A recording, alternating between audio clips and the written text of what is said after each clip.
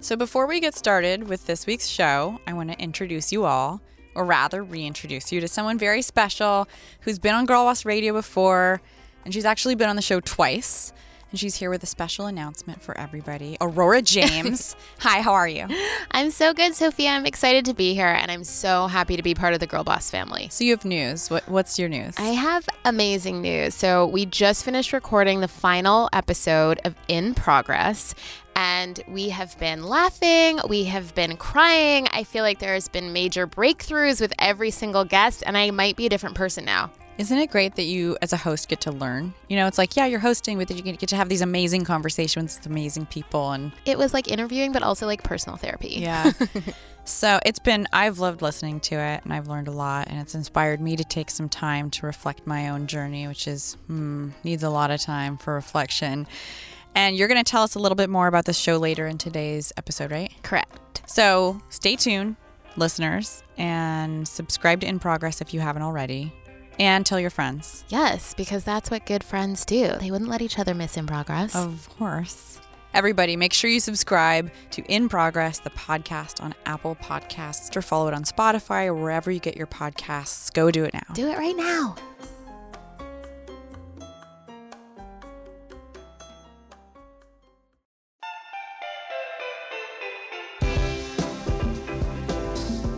Hi, I'm Aurora James, founder and creative director of Brother Vellies, and this is Girl Boss Radio.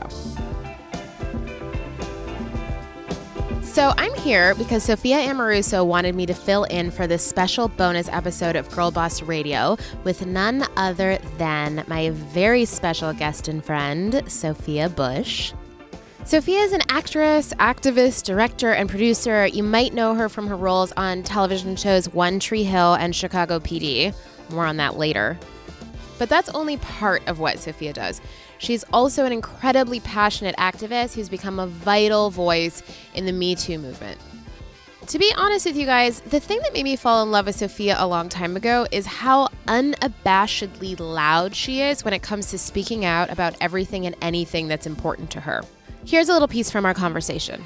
My mom used to say I was Joan of Arc in the cradle. You always had a sword. You were always running toward the problem. You were always defending other people. I've always wanted to go toward what needs help, and I've always done it with a fire. I've always been like, let's march, let's chant, let's protest, let's write. We have to do something. Welcome to Girl Boss Radio, the show for and about ambitious women, exploring the wins, losses, and insights learned on the winding road to success. On today's show, Sophia Bush and I talk about what to do when you outgrow your dream. Plus, you can expect tips for how to handle workplace abuse and harassment and all kinds of horrible things, and we get into what true self-care really looks like. Hint, it's not a sheet mask. Here's our conversation.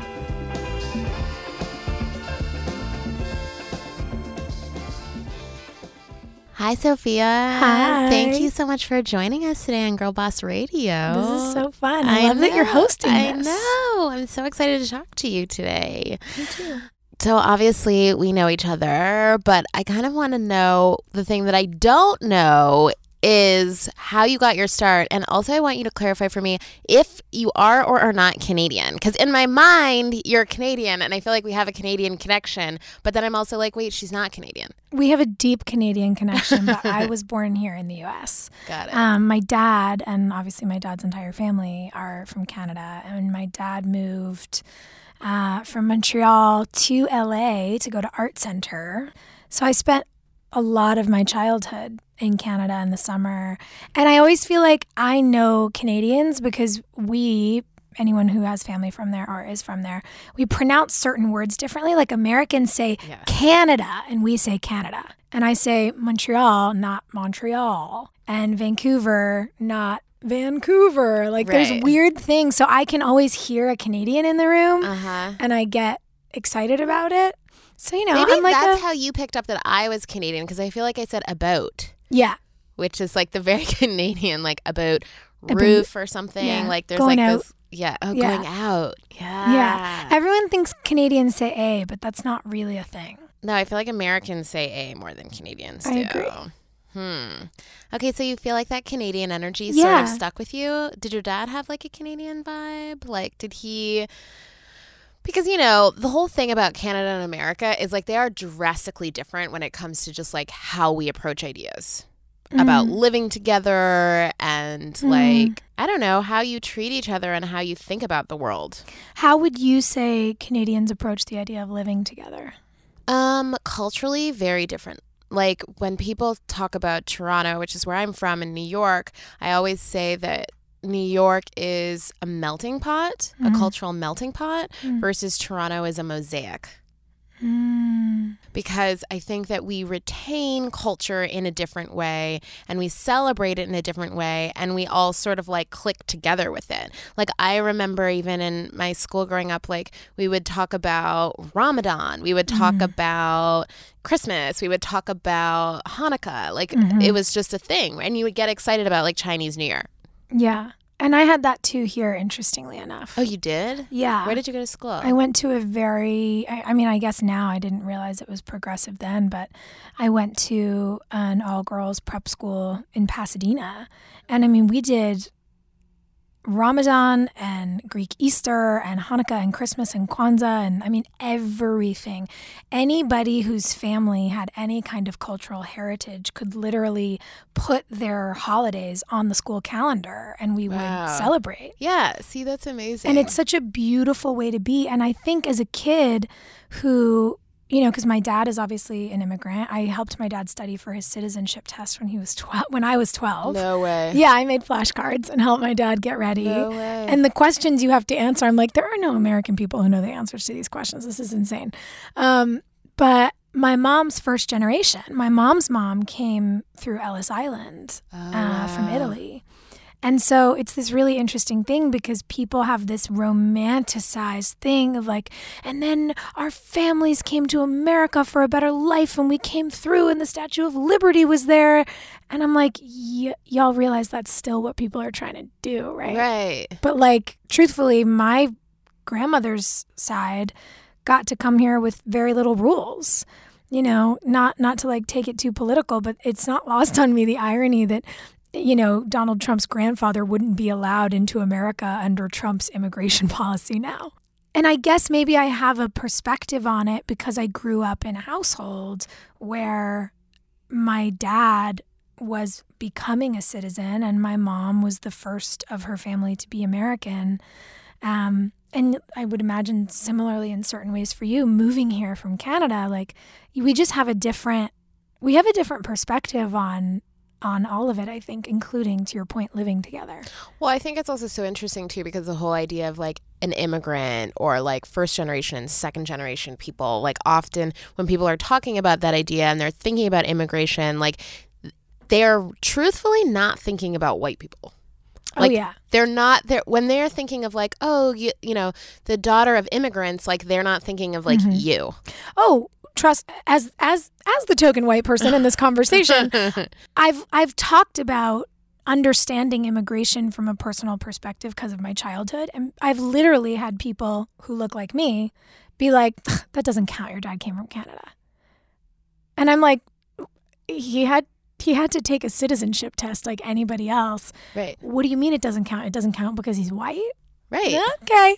It's really interesting and strange. And I think that reading Ta-Nehisi Coates, you know, reading his book and having the language put to something I understood just by being a person who observes culture, but having someone put the language to the reality that if you go back a couple generations, like to my grandmother or my grandfather's families who were living here, who immigrated here, there was deep classism and judgment of people like Irish immigrants like my grandfather, Italian immigrants like my grandmother. You know, the sort of like American WASP culture looked down on those people, called them derogatory terms, and then suddenly WASPs were like, oh, we're becoming outnumbered. Well, those people are white. So that now we're all just going to become white people. Totally. And he named the homogenization of whiteness And I was like, oh my God, that's it. And I just hadn't had that phrase ever said to me before, the homogenization of whiteness. Right. And I see how it plays out in the way that even when I talk about my experiences with immigration, people kind of roll their eyes because they don't think it's for people like me. Right. We act as though some people are more deserving of the hard work that leads to the dream than others. It's one of the things that like scrambles my brain and makes me go just rage face. Yeah, people have just I think that right now there's so many new concepts that are being presented to people that they have to sort of put everything in a box. And they like to put those boxes like outside of themselves so that they still feel safe, and can isolate themselves from the experience. And I think that is why we're having so many new conversations, because we are finally understanding what intersectionality means. We are finally understanding that people can exist at the crossroads of various forms of oppression or difficulty. And I think that the complexity of if you imagine the places where people exist on a graph, like that's a graph with a lot of dots. And I think the complexity is making people anxious. So they just want to oversimplify. But I will say, like, the thing that inspires me so much is how many people have said, I have to change my life. I have to do something differently. I want to be out there on the front line. I want to talk to people. I want to have more elevated conversations. It's just so important that so many people are saying, I'm unwilling to stick my head in the sand.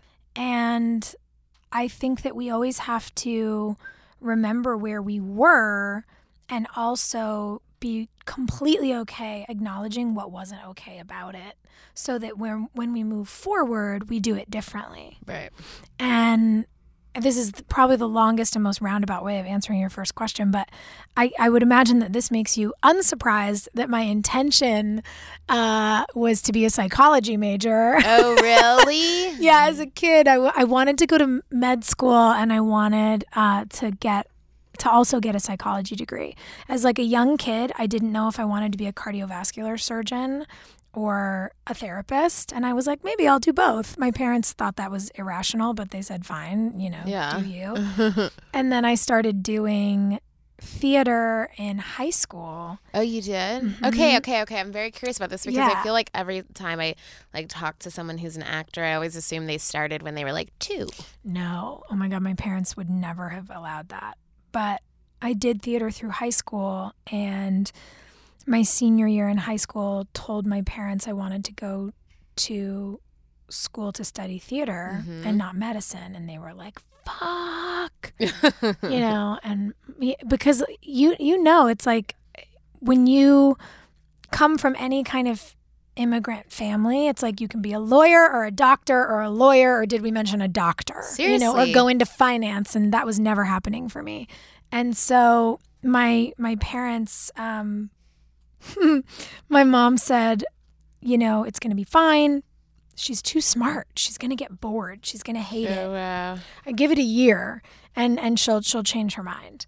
And the irony was that I was in this, I went to the University of Southern California. I got into their BFA theater program. It's like a whole crazy process. You have to audition. They accept 14 students a year, blah, blah. Are you serious? It's like a big deal. Wow. And I got there and was like, oh, I hate this. Oh, no. And so I said I was going to transfer out of the program. I was too young, I think, to understand that sort of arts education, and I'd come from such an academically minded junior high and high school that I got into this program and was like, all this is doing is making me self-conscious about every choice I make as an actor or a performer. I don't feel like I'm learning. It wasn't methodology. It wasn't like Meisner, Stanislavski world. And for me, anyway, for some people it was a great fit, but for me it was not a fit. And so I told them I was going to transfer out of the program, and that caused a whole nightmare. Wow. And they were like, you can't do that. And I was young and sort of naive and thought, well, why not? I pay my tuition. Like, why can't I? And I wound up not transferring into a medical school, but transferring into the journalism school, and then started studying journalism and political science. Wait, so this is really interesting to me because it's like they're only accepting 14 people into that program. So I'm sure when you were like applying and going through the whole thing, it was like every single day you were probably like, oh my gosh, I hope I get in, I hope I get in, I hope I get in. And then how did you get to that moment where your heart sinks for a second and you're like, this is not for me and I'm for sure going to make this choice? Because I think there's so many women who, once they get something that they know that, and people say they're supposed to love and be so excited about, and then suddenly it takes a tremendous amount of strength to be like, actually, this is not for me. I think for me, I will, and I have in certain relationships and in certain environments in my life. That program for one, a job that I did in Chicago for another. I have stayed past the expiration point of my own experience because of that kind of pressure. When you get to a point where you realize that going into class or going into your job makes you miserable, when you hear the alarm go off in the morning and your first thought is, ugh, and you trudge through your day and the whole day you're wondering when you get to leave and when there will be some sort of reprieve, then you're not in an environment that's good for you. Right. And, you know, obviously there is privilege in even being able to acknowledge that. I had the privilege of being in a large enough university that I could say, this really is making me sad and depressed and making me feel weird, and I don't like it. And I had the option to transfer into another department. I had the option to go more back into academia, but also, kind of ironically, to be studying the stories of real people, what was happening in real time. And those are the kinds of stories I want to tell as a performer. Right. I want to tell stories about people that feel real. Right. And it informed my work in a way that was really good for me. And I think, you know, there are people who will be listening to this, or people out there in the world who are stuck in a job that they don't like, and they can't just transfer to another department. Right. But what I think is incredibly important is acknowledging how you feel. And if something is really weighing on you, where you can find your strength in the immediate moment is beginning to architect your exit. Right. Beginning to apply for those other jobs, beginning to figure out how to get out of the situation that you're in, beginning to figure out what your next steps are going to be. Make yourself a plan. That's where your strength will come from.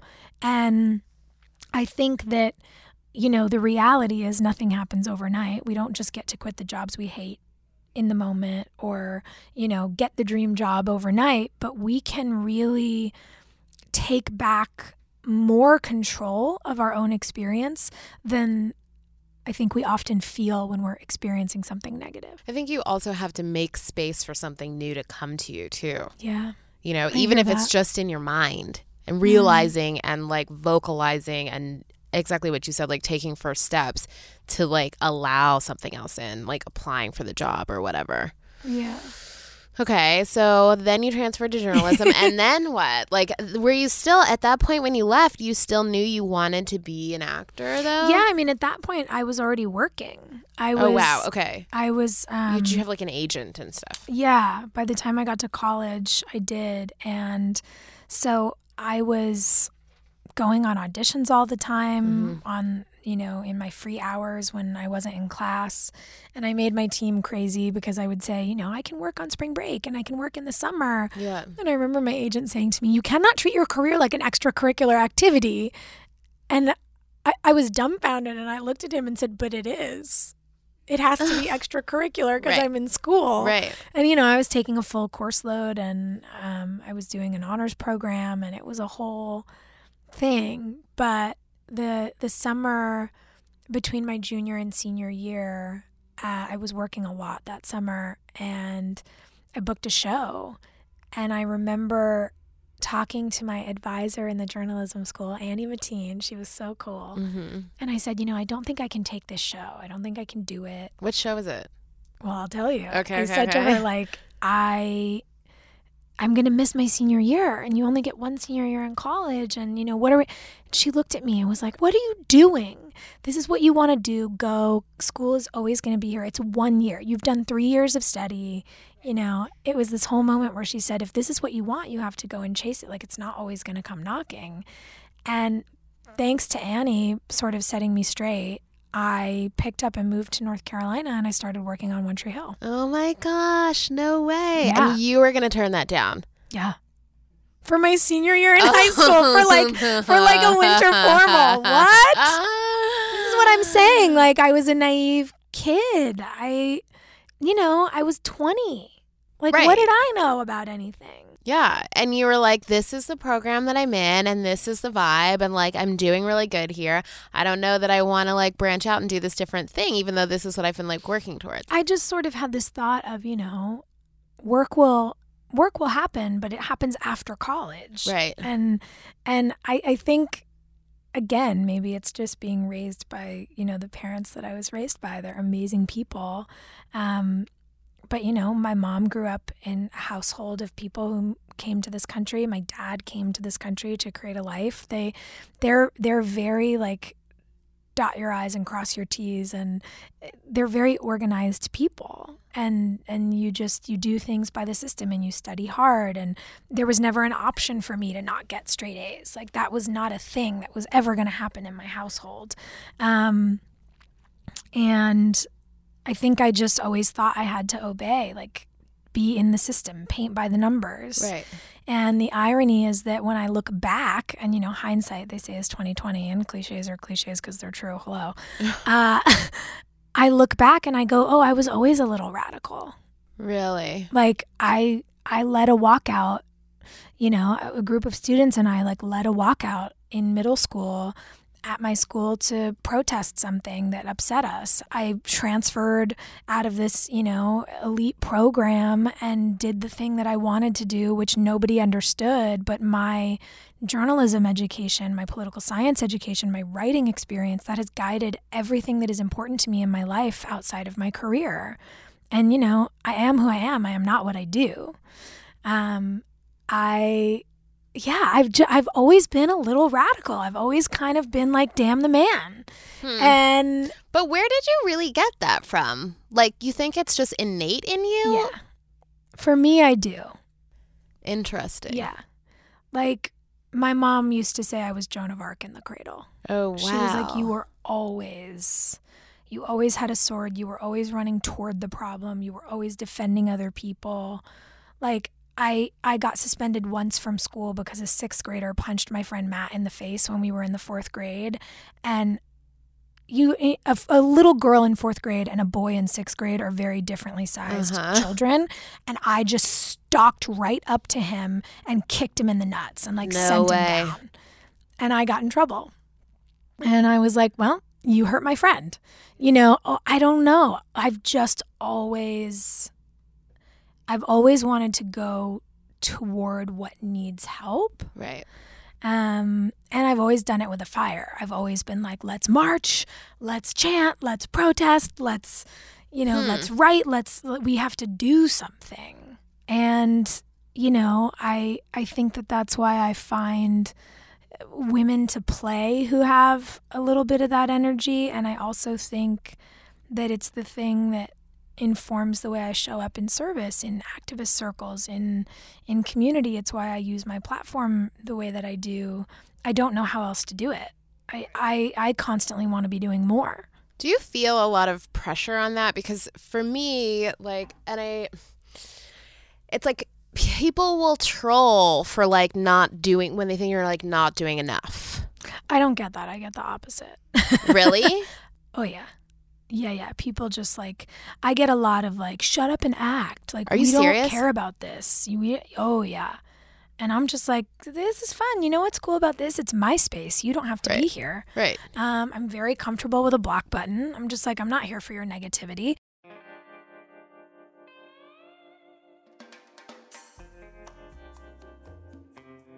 Before we continue with our conversation, we have some exciting news for you that I don't want you to miss out on. We've been working on another amazing podcast for you to listen to. It's called In Progress, and here to let us know all about it is none other than Aurora James, the founder of Brother Vellies. Aurora, take it from here. Hi, listeners. It's Aurora James here.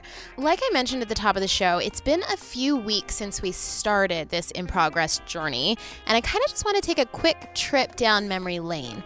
Season 2 of In Progress is all about our origin stories.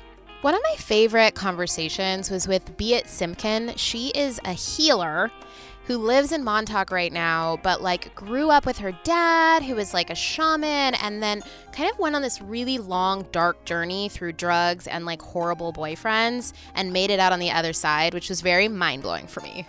I also talked to Tiffany Aliche, who could not be more different than me because she's amazing with money. And she sort of helped me self-correct, and I think that hopefully it'll help you self-correct. Another person that I talked to was Anina Bing. She started out as a model in Europe and was like traveling around the world, and then she was a blogger, and now she has this like huge fashion business. She's sort of done like all the things that all the girls like want to do these days. And those were honestly just some of the conversations. We have laughed, we have cried, we have grown, we have taken the journey. Making this podcast in partnership with Tumi has been so special, and I really hope you guys have enjoyed it. And if you haven't gotten a chance to listen, this is your chance. Consider this your friendly nudge to check out In Progress. And if you've already listened, you're amazing. Thank you. But have you gone ahead and rated and reviewed the show? It really helps us reach new people, and I think that people need to hear this podcast. And plus, I always love a good podcast recommendation. So go ahead and share In Progress with your friends. They will thank you. Okay, that's all for now. Bye. Thank you so much, Aurora. Now let's get back to the show.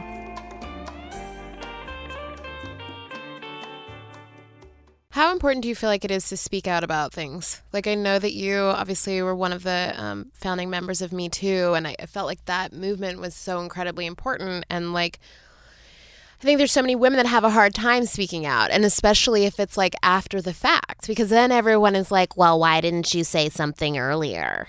You know? Yeah, I love that argument. And the irony being, do you think we didn't? Well, there's that.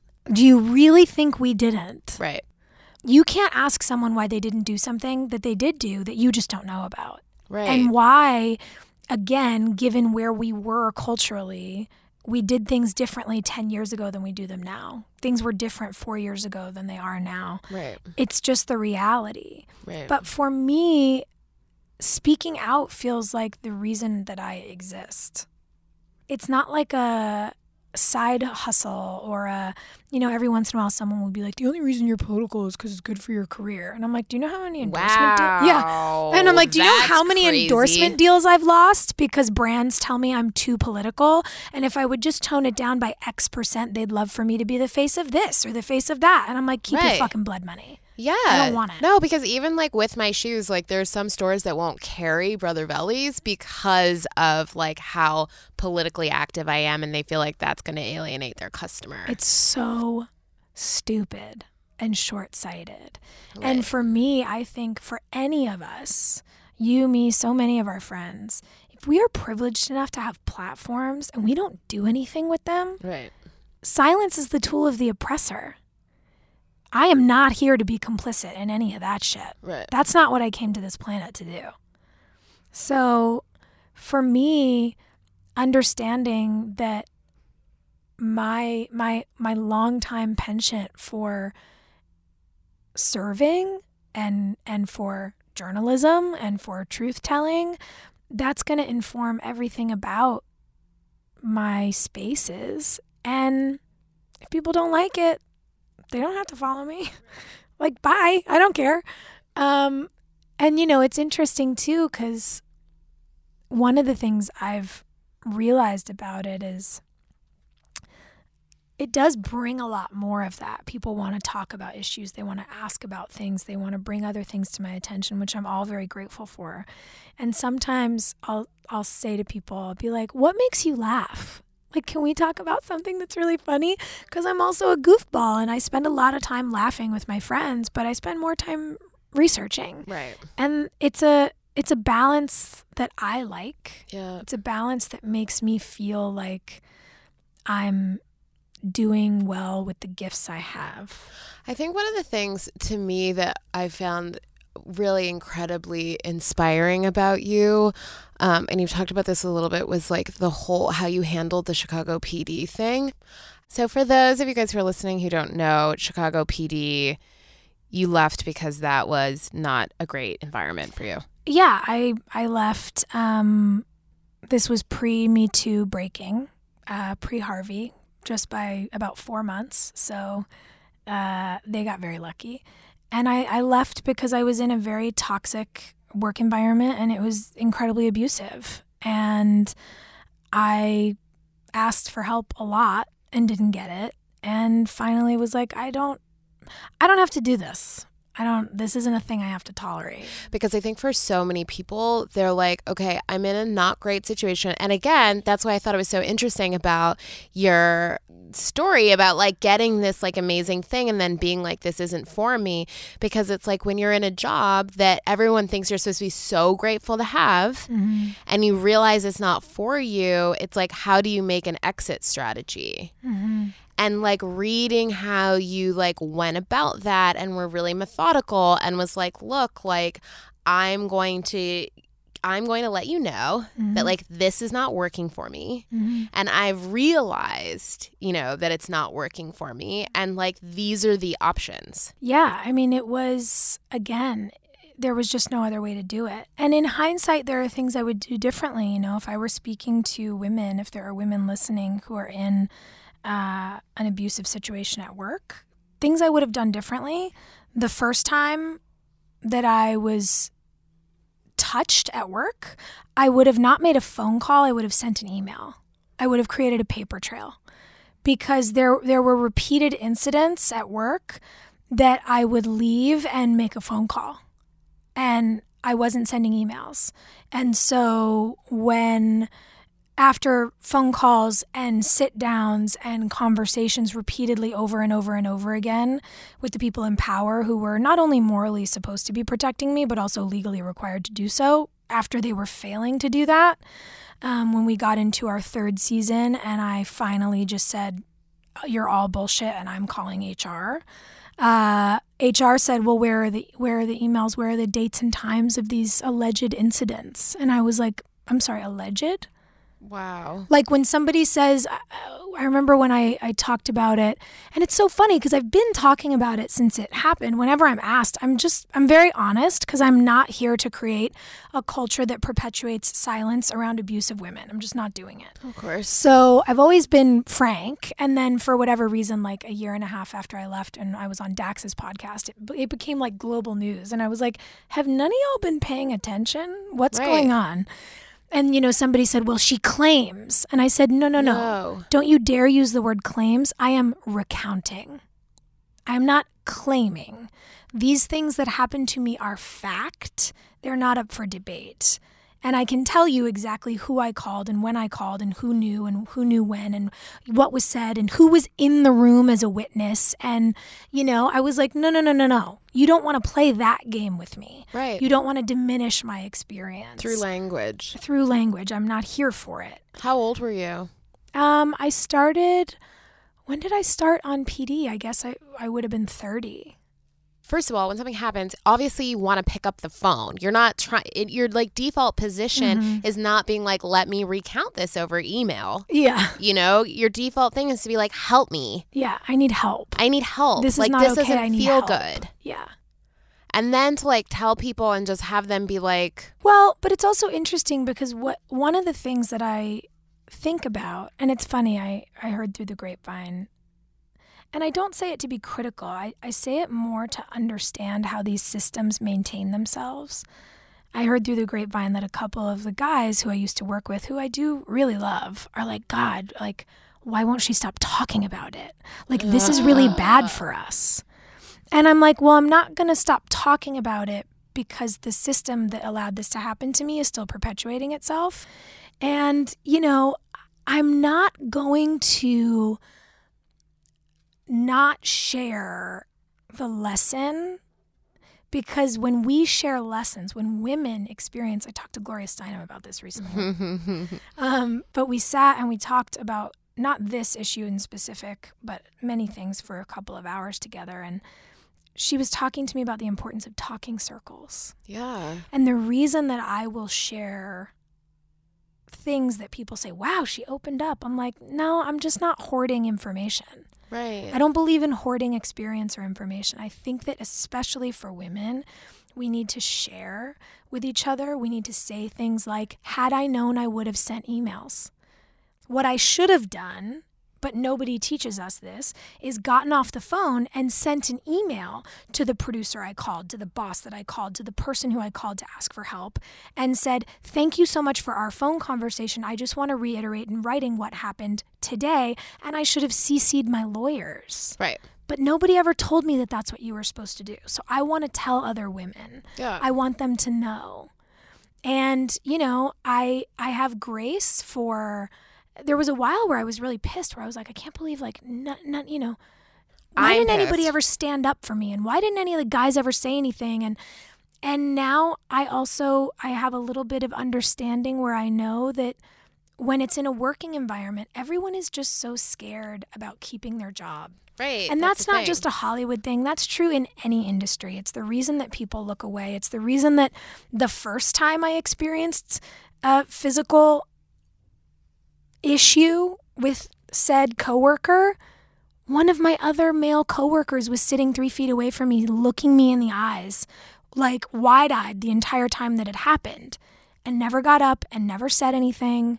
And I was like, oh, you're paralyzed by fear too. Interesting. So again, how do we unpack why we're afraid? How do we unpack this fear of job loss that so many people feel when something inappropriate is happening in their workplace? You know, because I witnessed that same person in a bar. St. Patrick's Day in Chicago is a real shit show. And I say that with love. Like, I got mad love for Chicago, by the way. I want to be very clear. I go back 4 times a year. I have community there. I love that city. I love Chicago. And so, like, we as city residents, like, St. Patrick's Day gets wild in that city. And it got a little wild a couple of years ago. And there was this dude in a bar, just like a terrible, like, lawyer bro. You know, the kind of guy who, like, wears a brown leather belt, like, with every outfit. Yes. And you're like, please make it stop, even on Casual Friday, like, just stop. He was like one of those legal bros. And he got really just, like, verbally inappropriate with me in the bar and wouldn't stop. Wow. And, like, I kept being like, dude, you got to stop. You got to stop. And he wasn't stopping. And finally I was like, this is about to get awkward. I'm going to go get somebody and, like, have you removed, because this is not okay. You can't talk to women like this. And then he started screaming at me, and my coworker, because we were all out together. There were like 20 of us out, and my coworker heard it and was like, what did you just say to her? And it turned into like a scene from a movie, like just a straight impending bar brawl. Like, everyone was yelling. And I was like, oh, you know exactly where the line is. And you would never let someone cross that line with me. Right. But you'll let it happen at work. Where does your fear come from? I had to do enough work and unpack enough of my experience to then be able to start unpacking the experiences of the other people in the room too. Right. And to find the grace to say, I'm not going to be mad at you. What I am going to do is try to figure out how to create spaces for conversation that can illuminate the reality of the issue so that it stops happening to people. Right. Because none of us deserve it. Right. Women don't deserve it. Men don't deserve it. And I think it's really important that we talk about this stuff. And so that's why I've been really frank about it. Yeah. Just because I think it's the only way that any of us learn how to deal with it if and when it happens to us. Totally. And I am fully there with you about the talking circle. I definitely do that with my friends. I feel like this podcast has been that for me in a lot of ways, because it's like, unless you talk through something, you can't really even begin to unpack it. And I think it's also really important for people to understand, because I think, like, bad things happen and people take it personally. A lot of women self-blame and count themselves out. And I think that it's also really important for women to understand that, like, horrible things can happen to you and you can still go on and, like, do great things. Yes. It's, like, not about you, it's about them. 100%. And that's true on so many levels of what we experience with other people. It is generally about them. Like, what would you have done differently in that situation when you kept going to people and being like, this isn't okay, and they weren't doing anything? Left. You would have left. I would have actually left set. But there is such a thing, and you get cultured. Working on a set is really hard, and people don't get it. They think it's glamorous. It's the antithesis of that. Because of the 200 people on a set and everybody working toward the same goal, and it's like you're rowing the biggest cruise ship you've ever seen together. Like, everybody is pulling those oars, and if one person stops, the whole thing falls apart. Right. We are like a band of brothers on a set. Right. Like, your crew is your family, and so there's a lot of pressure, especially I think for someone like me who often is like the tugboat. Like, I take it upon myself to like cheerlead and be the morale booster and really mother and love on my sets. And the idea that like you can't be late, because if you're late, 200 people don't go home on time to have dinner with their kids on the off night that you wrap early enough where you could have dinner with your family anyway. Right. Like, there's a lot of responsibility to each other, and I would have never walked off of a set and made everybody deal with the fallout of me leaving and having to shut it down and not being able to film for the rest of the day. And like, I don't know what kind of a diva person would do that. But now I know I would have walked out the door and not fucking come back and been like, oh no, because you expect me to take it and be professional, but my personhood is under attack. And so I'm going home. And you can deal with the person who's breaking their professional behavior, treating me the way they are. I took so much of it on where it was like, I have to be stronger. I have to be tougher. I have to just like, I am never going to let them see me tremble. I will never let a person here see me cry. I will act as though whatever's coming at me, you're like a gnat in my peripheral vision. I internalized it in a way where it became this thing where I had to be tougher and get the day done and make sure we were on the next shot and do it. And that was never my burden to bear. That was never my responsibility. And what I would do differently is I would have just walked right out. I would have stood up and said, I'm out. I'll see you guys tomorrow. And I would have walked off the set and gotten in the van and had someone take me home and turned off my phone.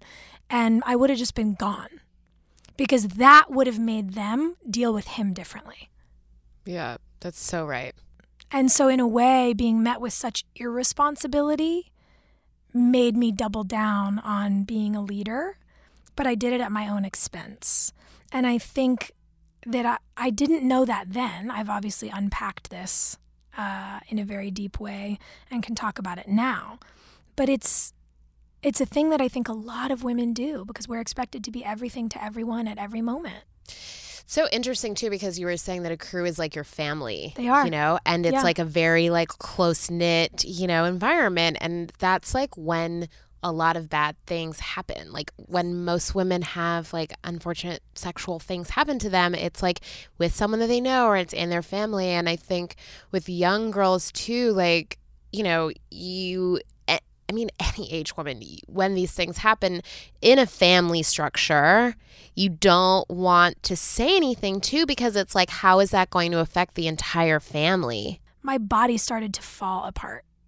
I mean, I went into adrenal failure. Wow. Like I was not okay at all, but I was so in the rhythm of like, get it done and fight for these people and make sure that they're not being attacked and that they're getting less of it, you know, and really for a long time believed I could shield everyone else around me if I could just like stand, you know, before it and not break down. Right, and not let it affect you. And so while I thought I wasn't breaking down, my body started to break down.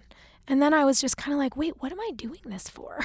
It seems like it should be so obvious, but when you have that big aha moment, I was like, I don't have to be here. But again, when you go on to a show, you know, you sign a 6-year contract. So in a way, I thought I was going to have to be there.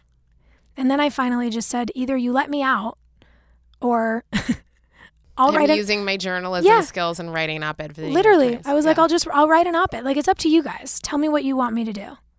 Well, I think that's also what's so interesting now about social media as well, because like women have some sort of platform. You know, they have some place where they can like archive that, timestamp that, put it out there publicly. It's a tool that you can use. Yes. And that's what was so interesting post Dax's podcast when it became this thing and news. I was like, you guys are like, I'm embarrassed for your journalism skills. Some of these people, and they were like, well, now she's claiming. And I was like, would you like me to show you every Instagram post in which I've written about this for the last 2 years? Here you go. And I put them in a carousel with the dates. And I was like, just so you know, I've always been talking about it. Right. And here's all the other articles and all the other it's part of my experience and my story. Yeah. So when anyone like yourself asks about it, I'm going to talk about it and be frank, because the shaming and the silence is what keeps us held in these situations. And I'm actually really proud of myself that at this point in my life, I can talk about it frankly. I can talk about it in not explicit detail, but in enough detail to be clear. And I can do this and have this conversation with you. I'm not sweating. I'm not crying. I'm not shaking. I'm not having any sort of traumatic response in my body anymore. I used to. I don't have that anymore because I've worked my fucking ass off to get here. You know, I'm really glad to be here. And I'm never going to shy away from it because I don't want other women to feel like they can't talk about what they're going through. No, absolutely. And I think too, like, it's because, as you mentioned, it's so much work to get to where you are right now with that experience, like really hard work, that's why it's also so important for us to remember that we like need to believe women because coming out about things is not easy. No. And there's a good chance that like the first few people that you tell like might not even believe you. Oh, I got screamed at by one of my bosses. Screamed at. He said, do you know what you've done? And I just, it was like an out of body experience. I said, do I know what I've done? I can't believe you involved HR. And I went, yeah, because I've been asking for help for 2 years and no one has helped me. And I said, you're mad at me and not him. Right. What? And so, yes, to your point, we need to believe women. Nobody gains anything from talking about this. We do it for each other. We speak so that in the future our sisters may not be silenced. Period. End of story. Nobody's gaining personally from this, but we put ourselves out there in defense of our sisterhood. Right. That's the only reason. And like existence. Yeah. This episode of Girl Boss is brought to you by LaCroix Sparkling Water. LaCroix was developed to give health-conscious consumers innocent refreshment, flavor, and sparkle. 0 calories, 0 sweeteners, and 0 sodium? That equals innocent. All LaCroix flavors are confirmed to be derived from natural sources with natural fruit essences. For a bolder but still innocent taste, try LaCroix's Curate flavors: pineapple strawberry, appleberry, cherry lime, kiwi watermelon, blackberry cucumber, and cantaloupe pink grapefruit. Made only with flavor ingredients certified as natural, each LaCroix product is vegan, gluten-free, Whole30, non-GMO, and produced without a BPA liner. LaCroix is also environmentally friendly, and all LaCroix cans are perpetually sustainable and recyclable. Families everywhere value the wholesomeness of LaCroix, and the innocence of its natural essence has propelled LaCroix to America's top-selling branded domestic sparkling water. You can join the LaCroix community on social at LaCroix Water. That's LaCroix Water. And for more information and a full list of retailers, visit LaCroixWater.com. Again, that's LaCroixwater.com. Okay, now let's get back to the show. So amazing that you're able to like sit here and actually talk about all of the stuff that happened to you and like dealing with the PTSD and even when you were going through it at the time. I guess I kind of want to know, like, how did you hold it together and like exercise a certain level of self-care or self-love? I think there's some aspects of self-care that like feel a little bit like a fire sale, you know, marketing-y. And then there's some that are really good. And some of it I didn't even realize. I'm a people person. I really like to talk to people. But I got to a point where I literally couldn't have interactions with strangers. And that's a weird thing when you work on TV. But fans, and especially for someone like me, I was on a show for 9 years, almost 10 years of my life. And then I went on to do this other show. So there's fans who, now at this point have been with me for a decade and a half who are like waiting outside of the set in Chicago. And I could not be touched by people I didn't know. And so I started having to set boundaries for myself, being like, would you mind if we shook hands instead? Would you mind? Little things where it was like, I don't know you, please don't touch me. Don't hug me. I don't want to do that. And that was self-care.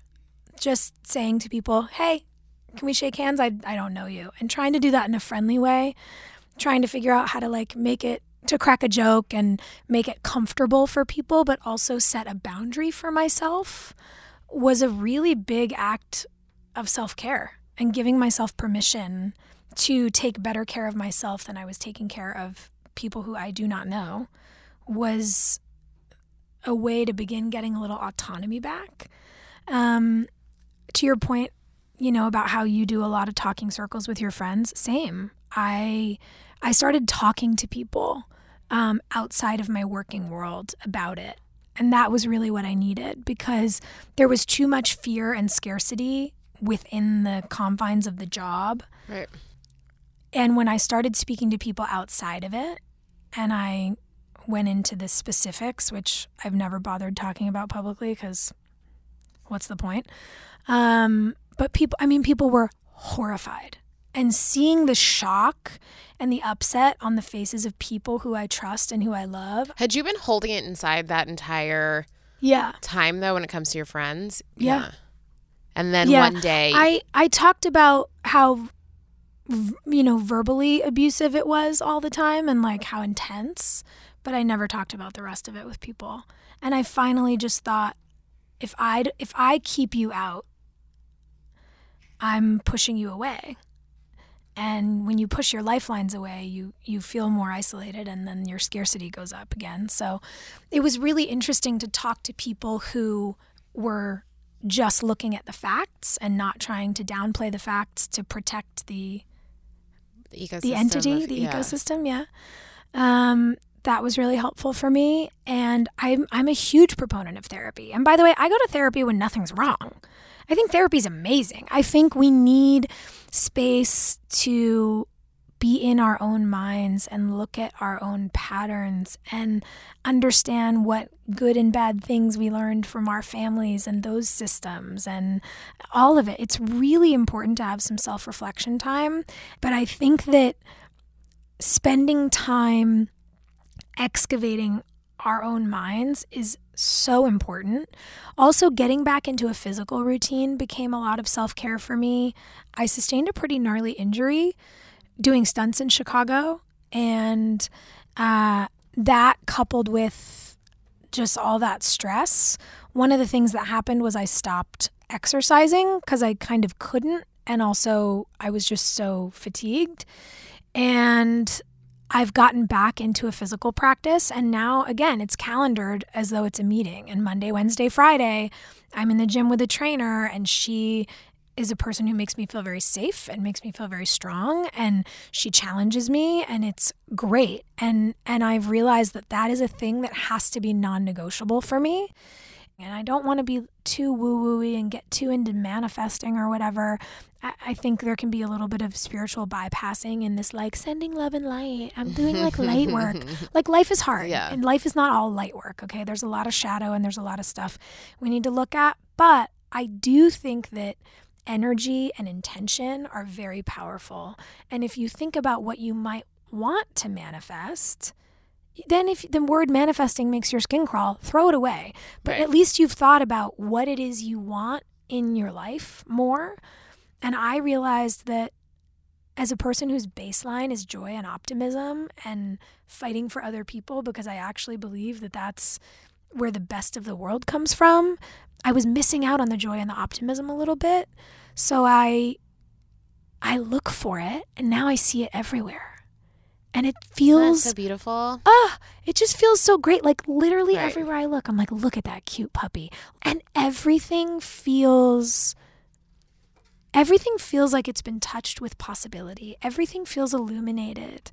And we have the power to create that for ourselves. But sometimes the road to getting here is long and complicated and scary. But you can always get out of the complicated and the scary and get to where it is you want to go. It's okay if it takes time, and it's okay if it takes work. None of this stuff is meant to happen overnight. Like, it isn't Instagram. It doesn't refresh every 30 seconds, and that's okay. I think for me, it's so interesting actually, because I feel like the best types of self-care for myself are the ones that are always free. Yeah, tell me about your self-care. I want to Well, know. no, but I just feel like for a while it was like, oh, self-care is like means this like moisturizer, Yeah. you know, and it's like it's not. Yeah, you don't have to pay for it. Yeah, you don't have to pay for it. It's really about like the talking circles, which we've talked about. That's a big one, yeah. Right. Focusing on a lot of the things that I hold deep gratitude for. I do a lot of meditation, which I think is really great. What kind of meditation do you practice? Well, I don't even like put a name to it. I literally just wake up and like well, it sounds so silly, but like I drink a liter of water every single morning, and like that's my first like self-care thing. Because what I realized about myself too is that like I don't take the time throughout the day to take care of myself, but I know that water is very essential for me to live. Yes. And so I like just every single morning, like clockwork, like start with a whole liter of water, which I now love, and it makes me feel like a flower that was just like put in a vase, like alive. And then I sit and I breathe and I just like feel my body and ground myself in my space in my room for like 20 minutes. And then just am like quiet and really focus on like, I ask myself a lot of core questions. Do I want to be doing all the things that I'm doing right now? All the different elements of my life. Do I want to be in the relationship that I'm in? Do I actively choose this person? You know, I actively stopped choosing, but you know, and you can do that too. And it's like, do I actively love my job? If I don't, I need to make a change. Are there elements of my job that need to be changed? Like, how are these things feeding me? Because every single day as we go along, it's important that we realize that we are there because of our actions and reactions.